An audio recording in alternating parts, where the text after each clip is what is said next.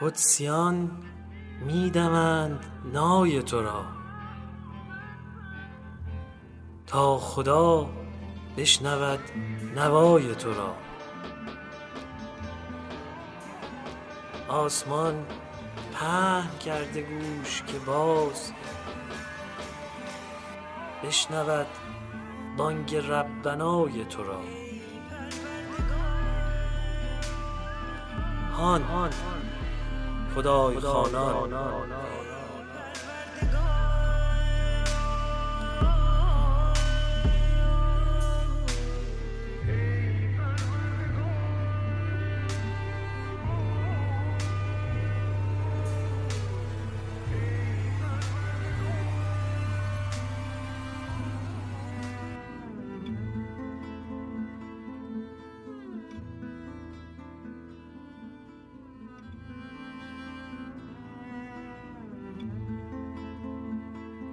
سلام بر شما. آشناییمان 1 ساله شد. چه دوستی با برکتی که در مهمانی خدا آغاز شد و ماه به ماه کنار هم بودیم، روزها را سپری کردیم و دوباره در این نقطه مبارک قله سال به هم رسیدیم.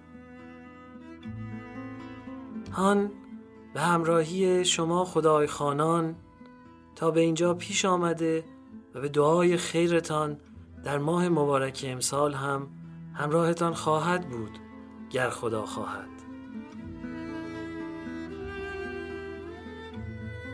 در بخش نخست قرائت آیات نورانی 142 تا 153 سوره مبارکه بقره رو در دستگاه نوا در گوشه‌های رهاب، تخت تاقدیس و شاه خطایی میشنوید.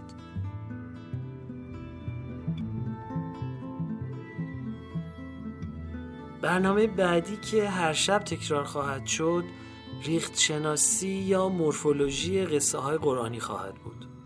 سپس شنونده علی از زبان علی، یعنی زندگی و زمانه علی علیه السلام به روایت مولا خواهید بود. دقت در جزئیاتی که حضرت امیر علیه السلام گفتند ما رو با روایتی بسیار متفاوت از آنچه تا کنون شنیده ایم و خوانده ایم رو در رو خواهد کرد. باز تنظیمی از مناجات خوانی و مثنوی خوانی گذشتگان زینت افزای بخش پایانی برنامه ما خواهد بود.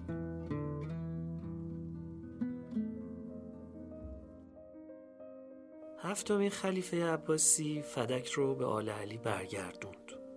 امام علی رو پس از پیامبر برتر از دیگران گفت. عقد موقت هم جایز دونست. ابتدا از علی ابن موسی رضا خواست خلافت رو بپذیره. چون امام نپذیرفت او رو ملزم کرد ولایت عهد او بشه. اینا رو نشونه های تمایل مأمون به تشیع نوشتن.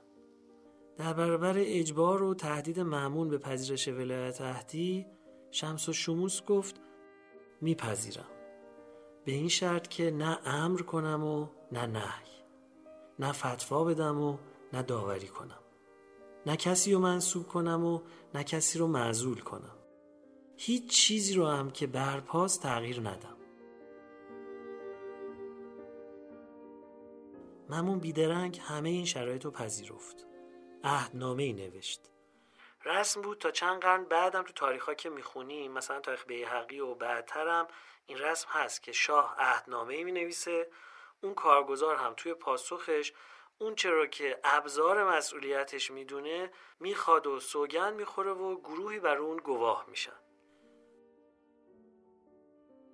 پس همه ملزم میشن جامعه سیاه عباسی رو به رخت سبز علوی تغییر بدن و با رضای آل محمد بیعت کنن. اون روز 2 رمضان 201 هجری قمری بود. مأمون عهدنامه نوشت.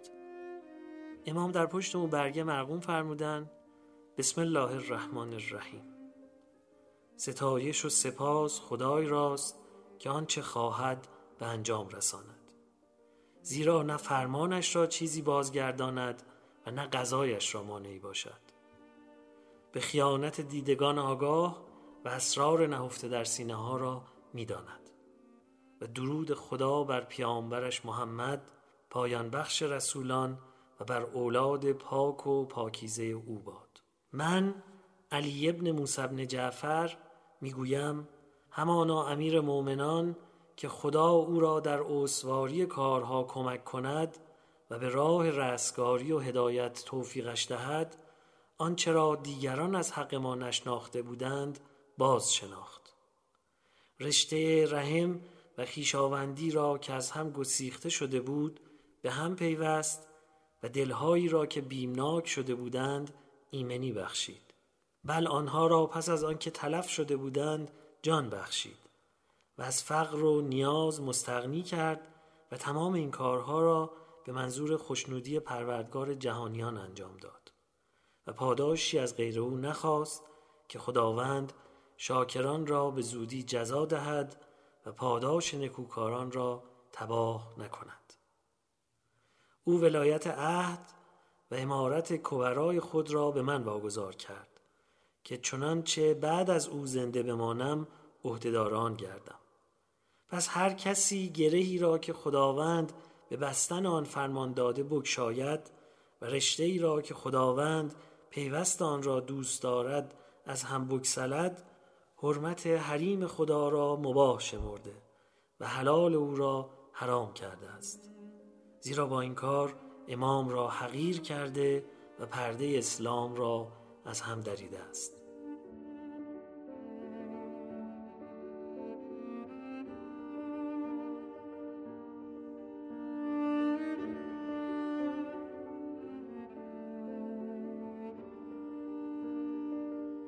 رفتار گذشتگان نیز بدین گونه بوده است. آنها بر لغزش‌ها صبر کردند و به صدمات و آسیب‌های ناشی از آن اعتراض نکردند.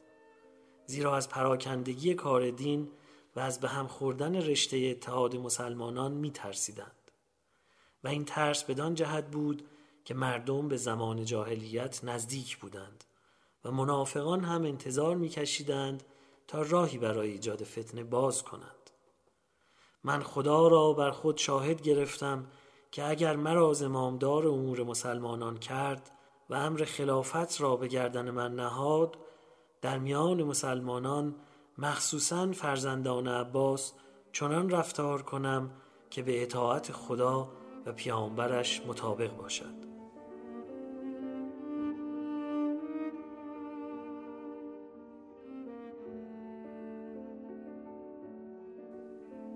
هیچ خون محترمی را نریزم و مال و ناموس کسی را مباح نکنم مگر اینکه حدود الهی ریختن آن را جایز شمرده و واجبات دین آن را مباح کرده باشد.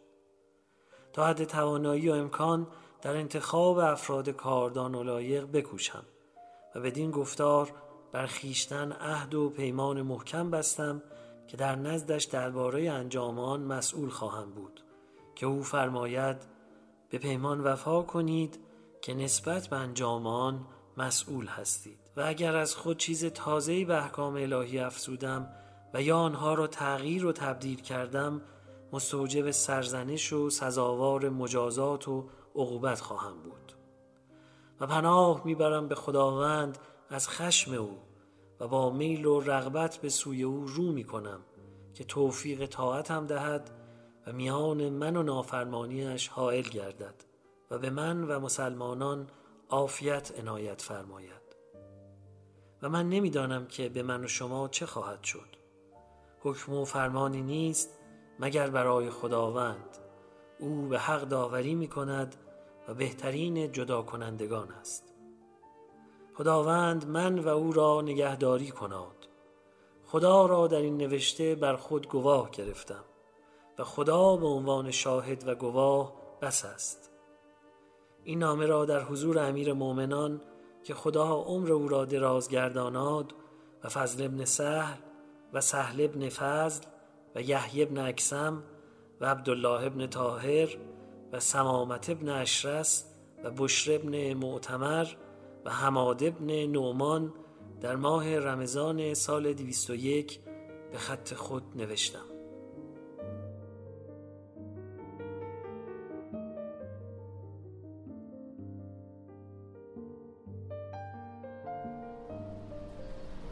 اعوذ بالله من الشیطان الرجیم. بسم الله الرحمن الرحیم. به نام خداوند بخشنده مهربان. سيقول السفهاء من الناس ما ولاهم عن قبلتهم التي كانوا عليها قل لله المشرق والمغرب يهدي من يشاء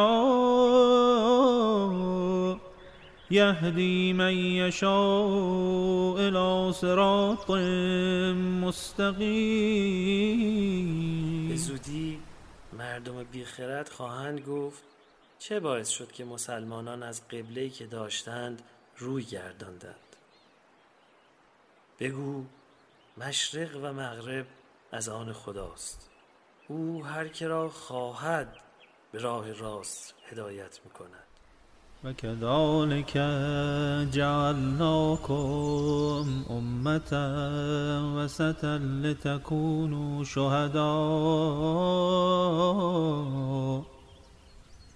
لتكونوا شهداء على الناس ويكون الرسول عليكم شهيدا. وما جعلنا القبلة التي كنت عليها إلا لنعلم من يتبع الرسول ممن ينقلب على عقبيه وإن كانت لكبيرة إلا على الذين هدى الله وما كان الله ليضيع إيمانكم إن الله بالناس لرؤوف رحیم. آری، ما شما را بدین سان امتی میانه و بهینه قرار داده ایم تا شما گواه و نمونه مردم باشید و پیامبر گواه و نمونه شما و قبله ای را که روی بدان داشتی تنها از آن رو معین کرده بودیم که کسانی را که از پیامبر پیروی می کنند از کسانی که عقبگرد می کنند و به سوی قبله سابق برمیگردند باز شناسیم و همانا که چنان کاری جز بر آنها که خدا هدایتشان کرده باشد گران می آید و خدا نمی خواهد ایمان شما را ضایع گرداند. همانا خدا با مردم رؤوف و مهربان است. قد نرى تقلب وجهك في السماء فلنولينك قبلة ترضاها فول وجهك شطر المسجد الحرام وحيث ما كنتم فولوا وجوهكم شطره وإن الذين أوتوا الكتاب ليعلمون أنه الحق من ربهم وما الله بغافل عما يعملون. ما روی گرداندن تو را به این سوی و آن سوی آسمان می‌بینیم. اکنون تو را به سوی قبله‌ای که از آن خوشنود شوی می‌گردانیم. حال روی سوی مسجد الحرام کن و شما نیز ای مسلمانان هر کجا بودید روی خود به سوی آن بگردانید و اهل کتاب نیک می‌دانند که این کار حق است و به دستور پروردگارشان است و خدا نیز از آنچه آنان می‌کنند غافل نیست. ولئن آتیت الذین اوتوا الکتاب بکل آیة ما تبعوا قبلتک و ما انت بتابع قبلتهم و ما بعضهم بتابع قبلة بعض ولئن اتبعت اهواءهم من بعد ما جاءك من العلم انك اذا لمن الظالمین. و اگر برای اهل کتاب هر نشانه که خواهند بیاوری، باز هم آنان تابع قبله تو نخواهند شد و تو نیز تابع قبله آنان نخواهی بود و خود آنان نیز تابع قبله یکدیگر نخواهند شد. و اکنون که آگاهی یافته‌ای، اگر از امیال آنان پیروی کنی، بیگمان ستمکار خواهی بود. الذين آتيناهم الكتاب يعرفونه كما يعرفون أبناءهم وإن فريقا منهم ليكتمون الحق وهم يعلمون. الحق من ربك فلا تكونن من الممترین. کسانی که به آنها کتاب آسمانی داده ایم پیامبر را می شناسند، آنسان که فرزندان خود را، و شک نیست که جمعی از آنان حقیقت را آگاهانه کتمان می کنند. حق هرچه هست از جانب پروردگار توست. زنهار از جمله تردید کنندگان مباش.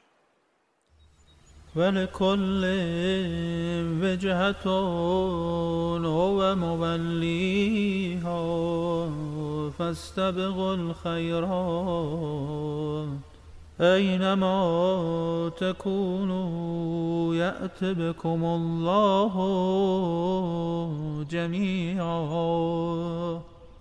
إن الله على كل شيء قدیر. و هر امتی را قبله است که به سوی آن رو می کند.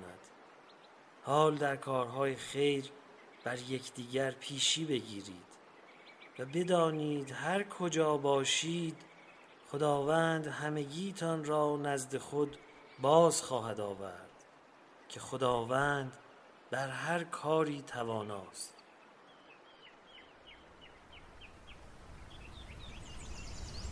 ومن حيث خرجت فول وجهك شطر المسجد الحرام وإنه للحق من ربك وما الله بغافل عما تعملون.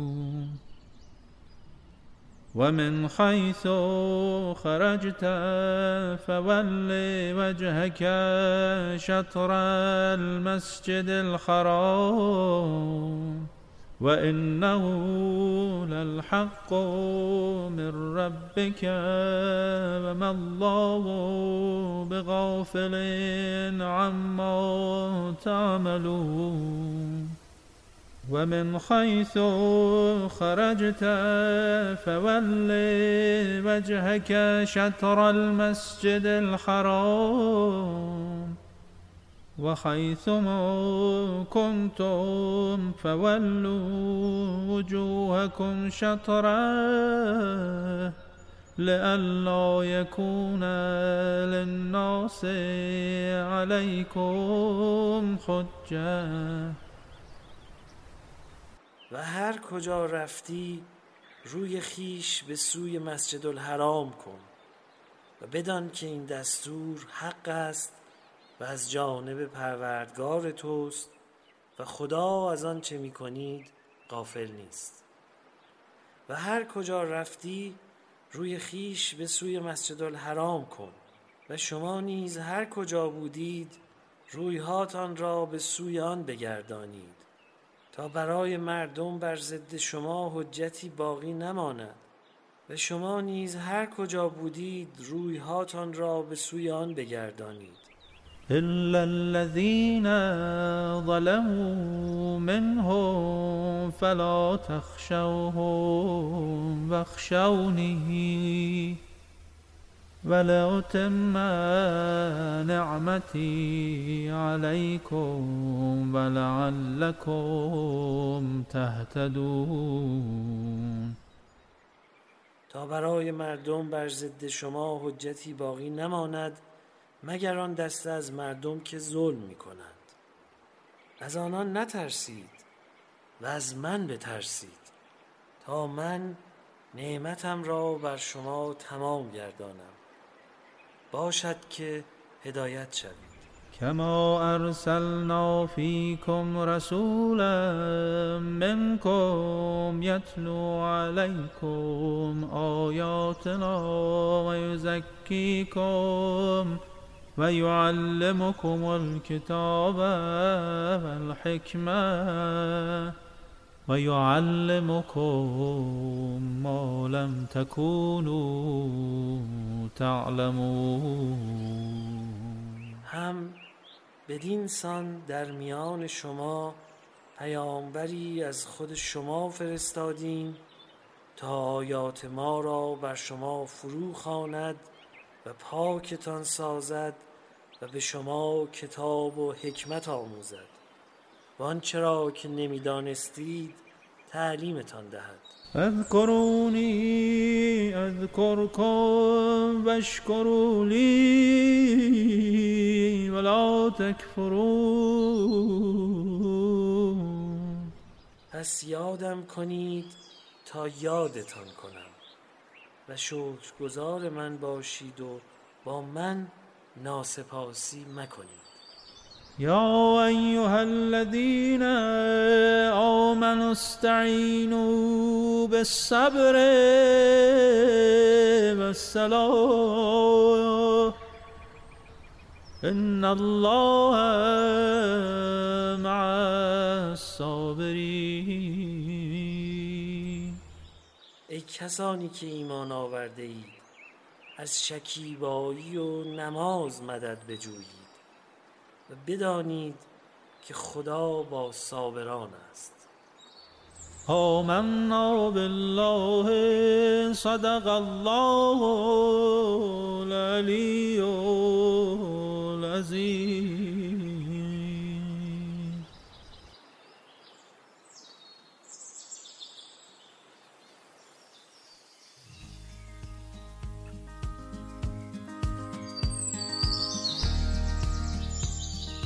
سلام، نماز روزه هاتون قبول باشه. امیدوارم که تو این ایام یادمون باشه که بر همگان واجب نیست. هر کس باید به تکلیف خودش عمل کنه.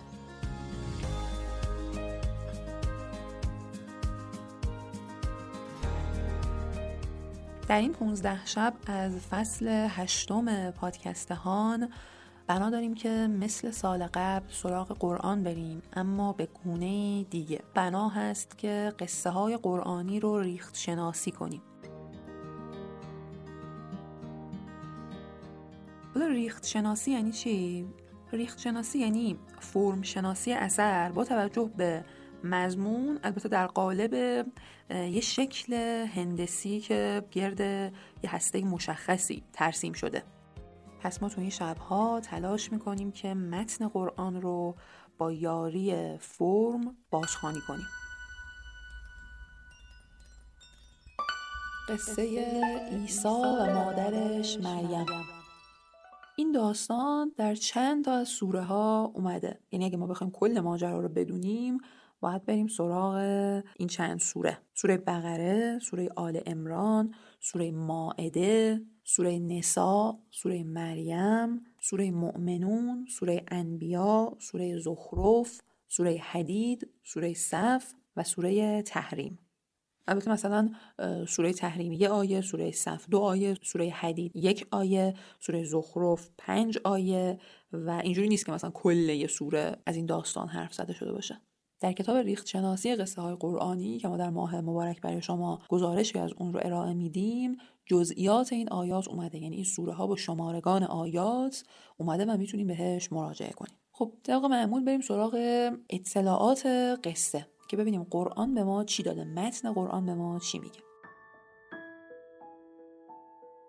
اینجوری شروع میشه اطلاعات قصه: عیسی به پیامبری مبعوث میشه و دلایل روشنی هم دریافت میکنه. به رغم برخورداری عیسی از معجزه یه مخالفانی داشته، یعنی یه مخالفانی پیدا میکنه. در واقع زن عمران یه روز نذر میکنه که یه فرزندی که در شکمش هست رو در خدمت خداوند او رو به کار بگیره، اون خدمتگزار خدا باشه. فرزند زن دختره، نام او رو میذاره مریم. خداوند اون دختر رو در پناه خودش میگیره و دختر به زکریا سپرده میشه تا سرپرست او باشه. یعنی زکریا میشه سرپرست مریم. مریم میگه که از جانب خداوند براش قضا میرسه. زکریا هم از خداوند، زکریا پیامبر بوده، از خداوند طلب یه فرزند پاکیزه و منزه میکنه. فرشته ها زکریا رو به یحیی بشارت میدن. یحیی هم پیامبر خواهد شد و خب زکریا پیره و خیلی تعجب میکنه که مژده و نوید فرزنددار شدن به اون میرسه. تعجب میکنه و از خداوند یه نشانه هایی میخواد و میشنوه که تو 3 روز نمیتونی حرف بزنی، فقط میتونی اشاره کنی.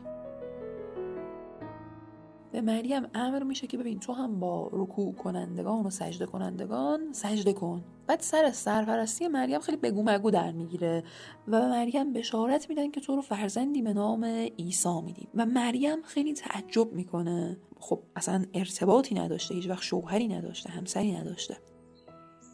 عیسی میگن معجزه خواهد داشت و مردگان رو زنده خواهد کرد و از گل پرنده درست میکنه و تورات رو تصدیق میکنه و مردمان رو به پرستش خداوند میخونه. اینا نویدهایی هست که به مریم درباره عیسی داده میشه و میگن که خب فقط هم حواریون به عیسی ایمان میارن و واقعا هم همینجوری میشه. خداوند عیسی رو در بر میگیره و به سمت خودش میبره و به دلیل تهمتی که به مادر عیسی زدن عیسی مسیح رو کشتن. و خب اصلا امر به کافران مشتبه شده بوده که بعد از این قصه عیسی پسر خداست. مسیح و فرشته ها ابایی ندارن که بنده خدا باشن. مسیح و مادرش غذا میخوردن و پس ممکن نبوده که اینا بشر باشن. خود مسیح دیگران رو از شرک برحذر می‌داشته. من هم بشرم، من خدا نیستم. به حواریون وحی میشه که به عیسی و خداوند عیسی ایمان بیارید. حواریون تسلیم میشن و در عین حال از عیسی میپرسن که پروردگار او میتونه از آسمان مائده‌ای غذایی به ما بفرسته. عیسی به خاطر این خواسته اینا از خدا میترسوندشون، میگه آقا این چه خواسته ای خود داشتید. حواریون اصرار میکنن و میگن ما میخوایم دلمون آروم بشه. در واقع اینجور معجزه میخواستن. عیسی هم از خدا همین خواسته رو داشته و خب خواستش اجابت میشه و میگه که ببین این مائده رو به خواسته تو فرو میفرستم، اما هر کدوم از این حواریون تو 1 به 1 کافر میشن و به شدیدترین کفرها میرسن. بعد قصه امام میگه که روح القدس در کسوت یک انسان به مریم ظاهر میشه و مریم اول میترسه، به خدا پناه میبره و بعد میفهمه که خب او فرستاده خداست و صاحب پسری میشه به نام عیسی. آبستن شده و درد زایمان میکشه و آرزو مرگ میکنه و خودشو میکشه به سمت تنه نخل. اینا ماجرای تولد عیسی هست. و بعد که فرزند به دنیا میاد به مریم میگه که غمگین نباش و این درخت رو تکون بده، این نخل رو تکون بده. این کارو میکنه و خرمای تازه براش فرستاده میشه. ای کاش پیش از این مرده بودم، ای کاش همه مرا فراموش کرده بودن، ای کاش کسی نام مریم را نمیشنید به خاطر نمیآورد.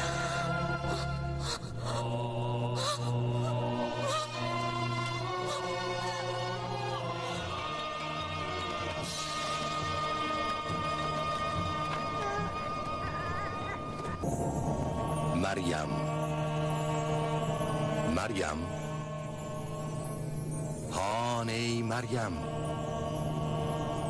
مبارک باشد بر تو کلمه پروردگار. از چه روی محزونی؟ گرسنه‌ای؟ تشنه‌ای؟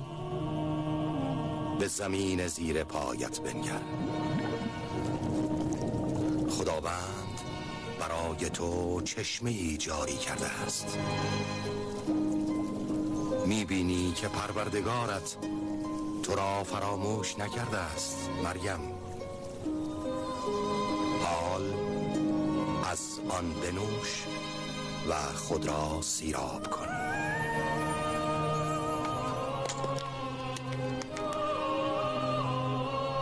می‌بینی خداوند برای تو خرمای تازه رویانیده است. بخور مریم و شادمان باش. تو باید مسیح را شیر بنوشانی. بیشتر بخور، راه درازی در پیش داری. و باز نوزاد مریم به اون میگه که یعنی رو راهنمایی میکنه که روزه سکوت بگیر و هیچی نگو در جواب سوالها و کنایه مردم. و هر کس هر چی میگفته و هی تهمت میزدن بهش و حرف ناروا میزدن، مریم فقط در سکوت اشاره میکرده به فرزندش. و فرزند مریم عیسی در گهواره شروع میکنه به صحبت کردن. اینجوری هم دعای زکریا اجابت میشه و هم عیسی به پیامبری بعد از خودش بشارت داده تو همون گهواره، میگه که من پیامبرم و پیامبر بعد از من احمد خواهد بود.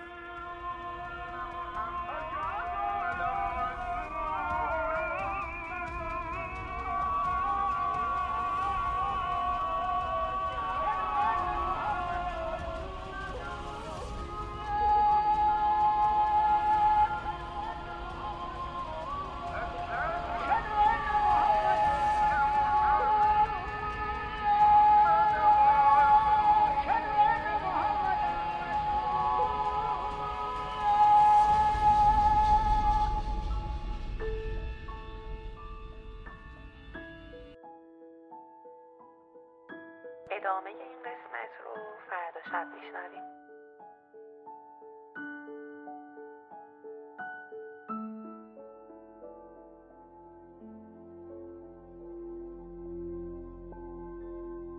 ابوبکر خلیفه اول که پس از رسول خدا زمامداری امت را به عهده گرفته بود، پیوسته به ملاقات من می آمد و از اینکه بیعت مرا شکسته و حق مرا نادیده گرفته بود عذرخواهی می کرد و حلالیت می طلبید. من به خود می اندیشیدم روزگار او به سر می آید و حقی که خدا برایم قرار داده است به آسانی به من بر می گردد. اما هنگامی که دوران خلیفه اول سپری شد و در آستانه مرگ قرار گرفت، خلافت را به رفیق خود سپرد و این هم گرفتاری تازه‌ای شد که همچون گرفتاری گذشته بر سر من می آمد و برای بار دوم خلافتی را که خداوند برای من قرار داده و تنها مرا شایسته آن دیده بود از من سلب کردند و به دیگری واگذاشتند. الاختصاص شیخ مفید. بار دیگر جمعی از اصحاب رسول خدا که افرادی از آنان اکنون بدرود حیات گفتند و گروهی هنوز زنده‌اند دور مرا گرفتند و سخنان قبلی خود را درباره خلافت و تلاش برای بازپسگیری آن از دست حاکمان وقت تکرار کرده و آمادگی خود را برای فداکاری و از جان گذشتگی در این راه اعلام کردند. اما این بار هم من آنان را به صبر و تحمل و آرامش و در این حال ثبات و پایداری دعوت کردم تا جامعه اسلامی محفوظ بماند و اجتماعی که رسول خدا با سختی‌های فراوان پدید آورده بودند از هم نپاشد. زیرا من شاهد بودم که آن حضرت برای تشکیل این جامعه متحمل چه زحماتی شده و با تدبیر بسیار دقیق و در این حال پرزحمت، گاهی با نرمی و ملایمت گاهی با سختگیری و شدت عمل، گاه با عفو و بخشش و گاه با شمشیر، این نهال نورسته اسلام را سر پا نگه داشته بودند.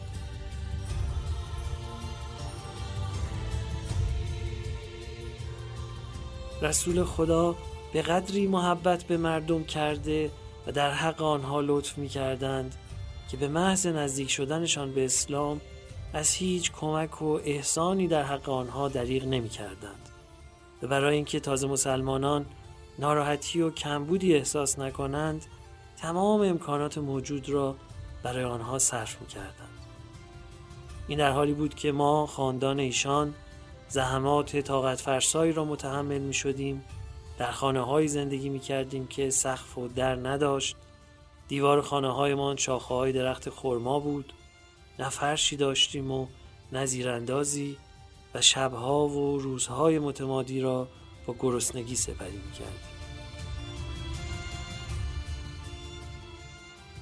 در همین حال رسول خدا حق خمسی را که خداوند برای ما قرار داده بود به دیگران می بخشیدند و با آن دل ثروتمندان عرب را به دست می آوردند و قلبها را به هم نزدیک می کردند. الخصال شیخ صدوق. من بیش از دیگران مسئولیت حفاظت از جامعه‌ای را بر عهده داشتم که با این همه خون دل به وجود آمده بود و برای تشکیل آن زحمات فراوان کشیده شده بود. لذا باید تلاش می کردم به پرتگاه تفرقه و اختلاف کشانده نشود. آری، اگر در آن اوضاع بحرانی قیام می کردم و مردم را برای یاری رساندن به خود فرا می خواندم، ممکن بود گروهی به حمایت از من برخیزند و با مخالفانم بجنگند که در آن صورت چه یاران من بر آنان پیروز می شدند و چه از آنان شکست می خوردند، شکافی میان امت پدید می آمد. اگر هم جمعی کناره می گرفتند و به یاری من بر نمی خواستند، مشکل بزرگتری پیش می آمد و آن مصیبت کفر بود که گریبانگیرشان می شد. زیرا آنها موقعیت مرا در ارتباط با رسول خدا می دانستند و بارها از پیامبر شنیده بودند که نسبت من و آن حضرت مانند نسبت هارون با موسی است. در نتیجه مخالفت با من و دست یاری ندادن به من موجب کفر و نزول بلا بر امت می شد، همان گونه که امت موسی به دلیل مخالفت با هارون گرفتار کفر و بلا شدند.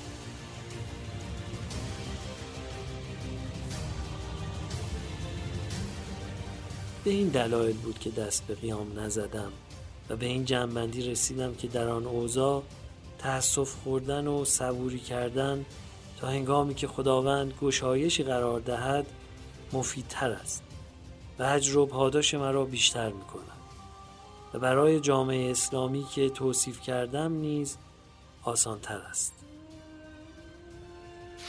ارشاد القلوب دیلمی.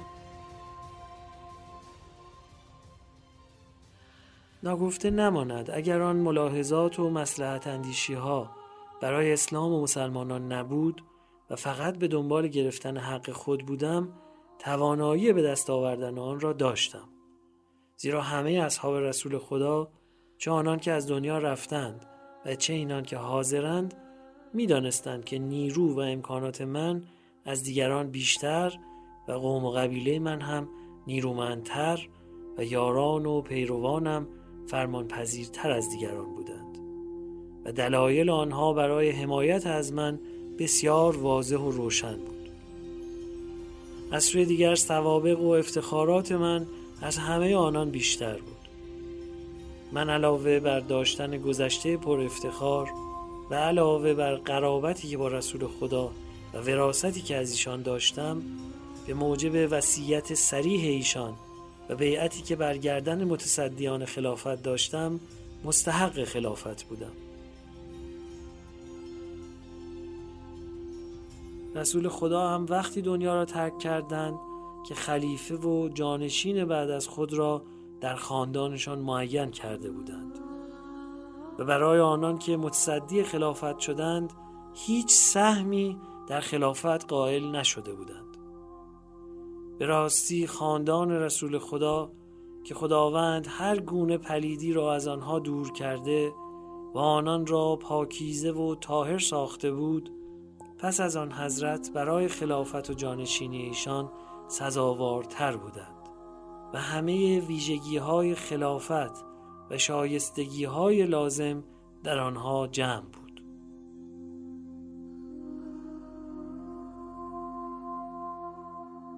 هنگامی که در پی وصیت ابوبکر مردم با عمر بیعت کردند و زعامت امت را به وی سپردند، در جمله کوتاه به وی گفتم: شتر خلافت را دوشیدی و نصف آن برای تو ماند. در سال اول برای ابوبکر از مردم بیعت گرفتی تا امسال برای تو بیعت گرفته شود.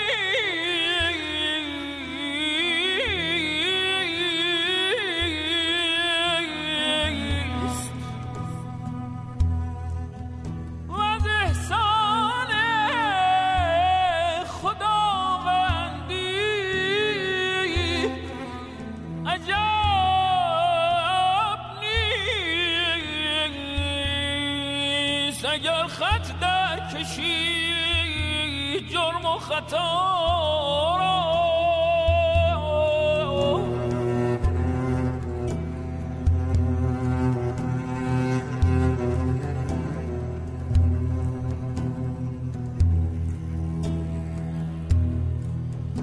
بر آن آتش دلم پروانه سان زد. ای خدا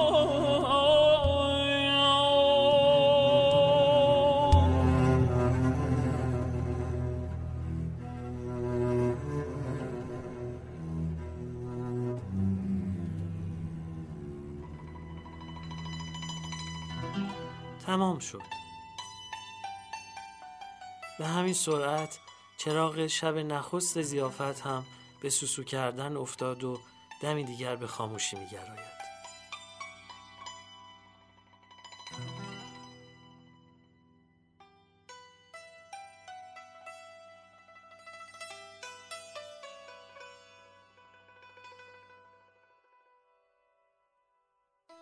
سرافرازیم که افتخار داریم فصل 8 پادکست هان رو بسازیم و به گوش شما برسونیم.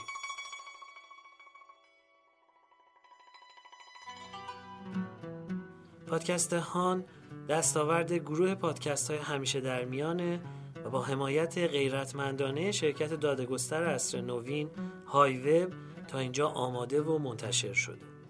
های وب صاحب امتیاز پادکست هانه.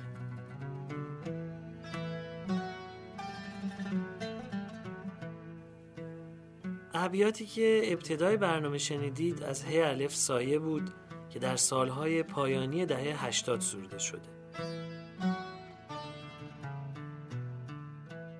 طراحی قرائت قرآن بر پایه آواهای سرزمینی کاری از گروه پادکست های همیشه در میان بود که با صدای آقای علیرضا بلیغ تلاوت شد. امیدواریم توفیق داشته باشیم آرزوی دوستانی رو که خواستار گسترش این سبک قرائت بودن تحقق ببخشیم. ترجمه خوشلفظ و پاکیزه آیات از آقای غلام علی حداد عادل بود.